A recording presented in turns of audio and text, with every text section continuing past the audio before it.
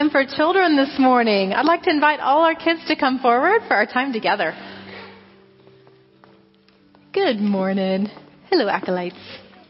Hi, Casey. Good morning. Hi, Wesley. Good morning, Bentley. Hi, Ryan. Hi, Blake. Good morning, Lauren. Margaret. Good morning. Hi, Dylan. Hi. Come on up, Keenan. I'm glad y'all are here this morning. Hi, Cooper. Well, starting this Sunday in worship, we're going to be talking a lot about harvest. And the worship team set a beautiful table to remind us about harvest. Who can tell me what harvest means? What does that word mean? Go for it. Gather. To gather. Mm-hmm. It has a few different meanings, but I think the meaning it's used for church a lot is like it's around fall and around fall. Where we all gather together to worship. We gather together, so we gather. It's fall. We gather together in worship. It's just like when you're planting crops. When you're planting crops. Together so you can have a nice feast. You harvest the crops so you can have a nice feast. I like the thought of feast. Harrison. You also, like, when you're doing crops, Mm-hmm. it was like picking. Yeah, you pick all the crops. Yeah. So you can have a feast so that you can gather them all up. Yep. Those are all parts of harvest. And so as Cooper said, it could mean different things, right? We could be harvesting crops, but we're not growing any wheat or apple orchards in the sanctuary. So what kinds of things might we harvest in church, do you think? What do you think, Ryan? Joy. We might harvest joy. We might harvest love, harvest hope. You've been reading your bulletin. Yeah, that's great. That's great. We might harvest, well, I like a harvest of kids right here. We got them all, you were all scattered about and we gathered everybody in. We harvest faith. Mm-hmm. Yeah. Harrison. We harvest worship. We bring it all in here together so we can celebrate it. You all taking notes of all the things you're going to be harvesting? This will preach right here. I think we're done. Well, yes. You might be harvesting soybeans if you're a farmer. You might be. All kinds of crops. Yeah. Harvesting happiness, harvesting joy. All right. Well, do you think you can help me gather in the harvest this morning? I brought a set of prayer beads with me, and sometimes this helps me gather in the harvest to give thanks to God. So let's see what we want to give God thanks for, what we want to harvest this morning. You ready? You help me name some of them. Harrison? We harvest worship. We give God thanks. Ryan? We harvest joy. Yes, Cooper. We harvest happiness and hope. We harvest peace. Casey? Love. We harvest love. What else do we harvest? Ava? We harvest faith. Harrison? We harvest friendship. Cooper? We harvest. We do. There's crops to put food on our table. Those, yeah. We harvest music. All right. I get to get back the other way now. Ryan? We also harvest. Anyway, faith already. Yeah, we did. That's all right. Yeah. We can have an abundance of faith. We can need an extra harvest to harvest that. Harrison?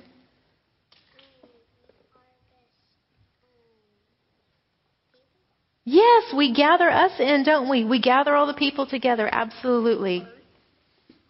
Art. Oh, all the expressions and creativity. Casey. We harvest God. Yeah, we come together with God. Absolutely. Mm-hmm. And music and song. The songs that y'all shared this morning. That was a wonderful harvest.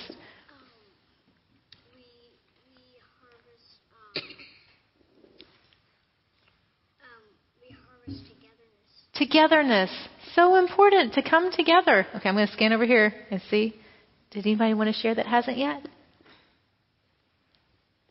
Go ahead. We also harvest Peace. Creativity. Mm-hmm. We've got two more, Casey and Ryan. Go ahead. And thankfulness. The heart of God. The heart of God. Blake. Okay. I am glad that you are here to celebrate the harvest. Yeah, we had Hope, I think way down there was Hope. Yeah. Do you have some of these at home that you've done before? No. You lost yours? Or you just don't have them yet? We'll have to get some more. You know what? If you don't have 10 beads, you know what else you have 10 of? Fingers. There you go. You can always, and you can give thanks. You can count the harvest at home. Yes, Lauren.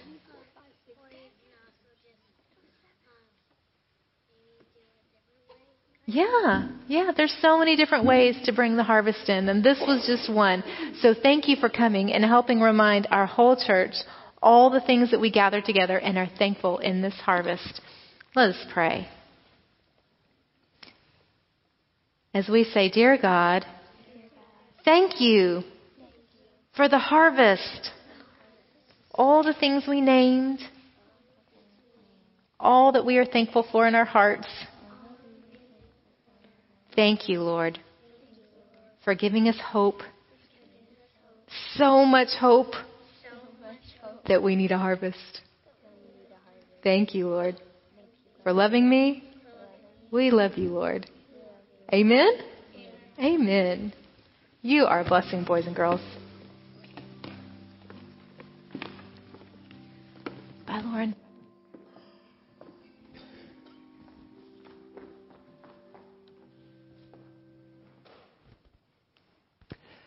Our sermon text this morning comes from the Gospel, specifically in the book of John, chapter 4, verses 31 through 38.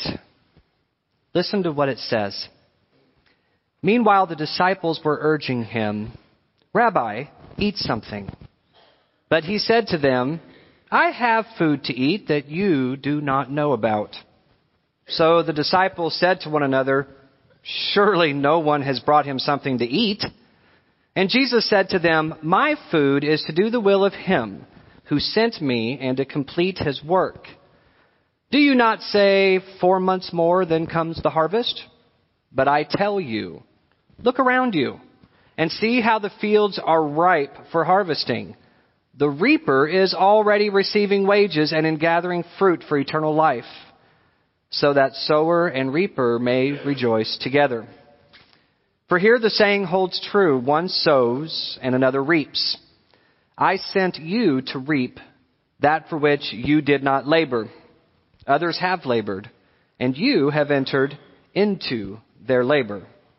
This is the word of God for the people of God. Thanks be to God. Amen.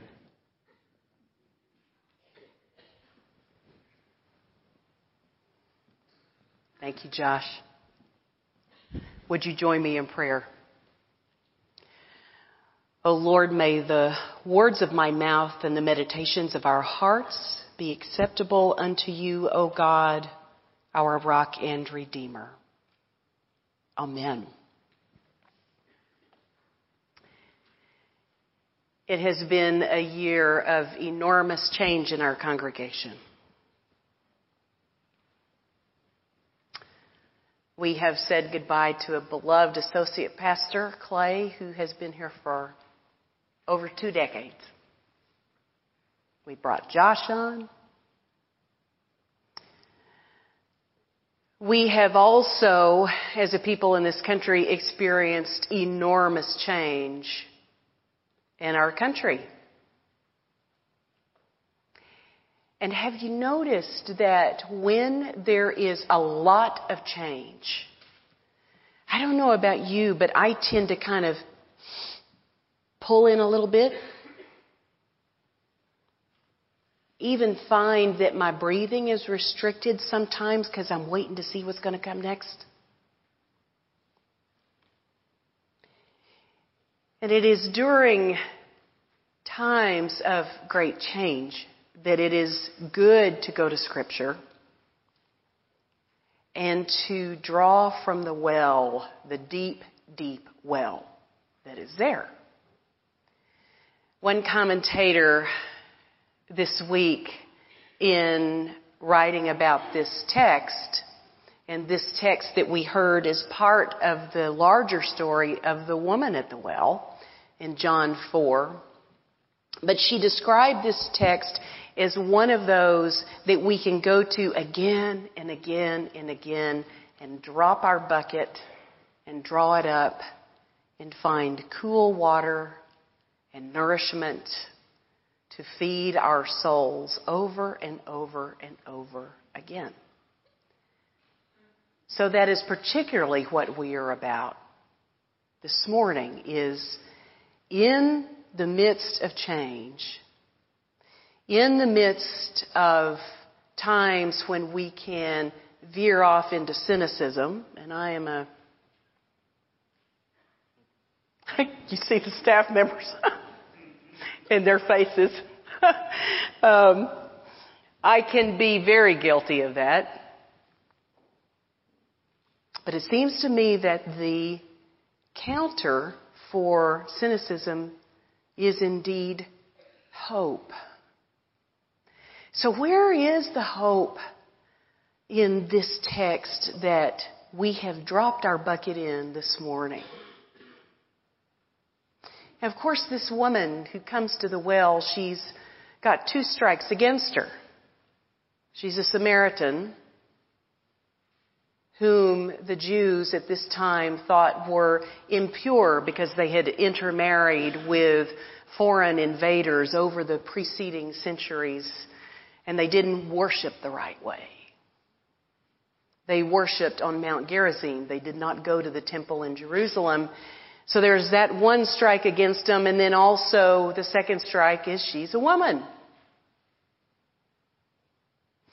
And we can probably guess that the writer of John's Gospel had this in his mind as he was writing this story, and perhaps writing the story marveling at the exchange that took place between this woman who comes to the well later in the day and this stranger who is sitting there who has no bucket to get a drink of water. And as the conversation ensues between this stranger, who is Jesus, and the woman at the well, they start talking a little theology. They start talking about worship. They start talking about the Messiah who will come. And it begins to grow in her the hope and the realization that perhaps the one that she is talking to, might it be he?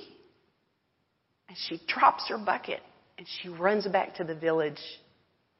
And then this little jewel of a passage occurs. So, they're in Samaria, right? So Jesus' Jewish disciples are a little suspicious of what a Samaritan might or might not offer to them for their sustenance, so they've gone to find food. And they come back. And they encourage Jesus to eat, and he says, I have food that you don't know about. And they're puzzled, and they're kind of scratching their heads, because they're in their concrete world, and their tummies are growling, and they're like, well, somebody fed him already? And Jesus says, my food is doing the will of the one who sent me. That is my nourishment. And then he turns to the harvest metaphor. And he says, when you look around at the fields, we're about 4 months away from the harvest, right? But look around with new eyes. And you see how the fields right now are ready for harvest. Even here in Samaria. And this woman that I have been talking to, she's the first fruit of my harvest here.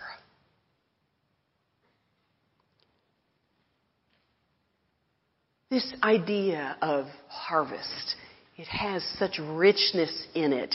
Going back into our agricultural heritage, when people counted their well-being and their health and their wealth by the amount of harvest. And it's ironic to think that we have replaced that concrete stuff of sustenance with paper and metal.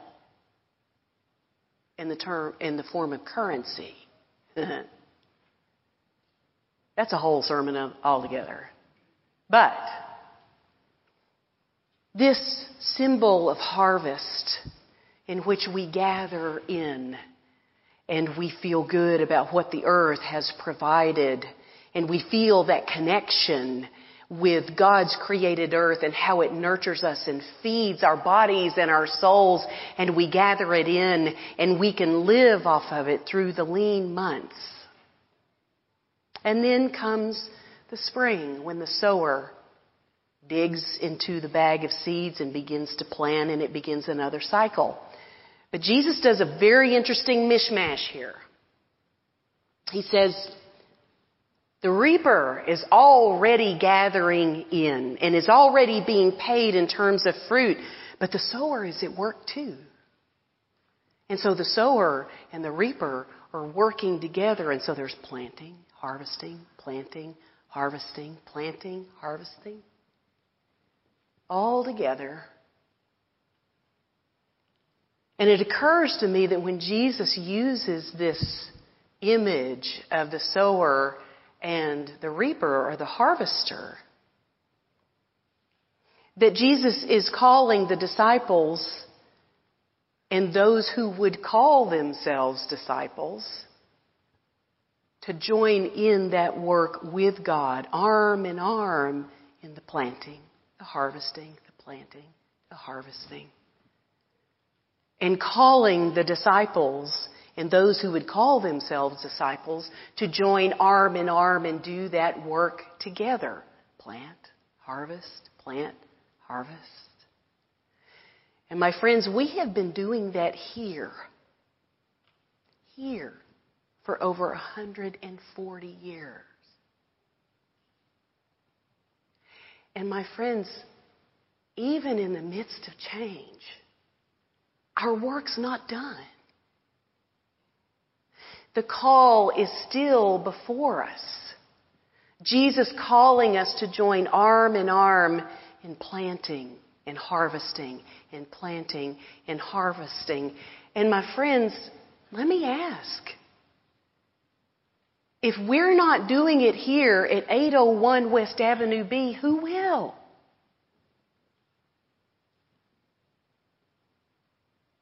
We are needed. We are called. And God's hope is what fills our souls and allows us to continue to do the work together, arm in arm, with our great sower and harvester, calling us to be a part of the work. Amen.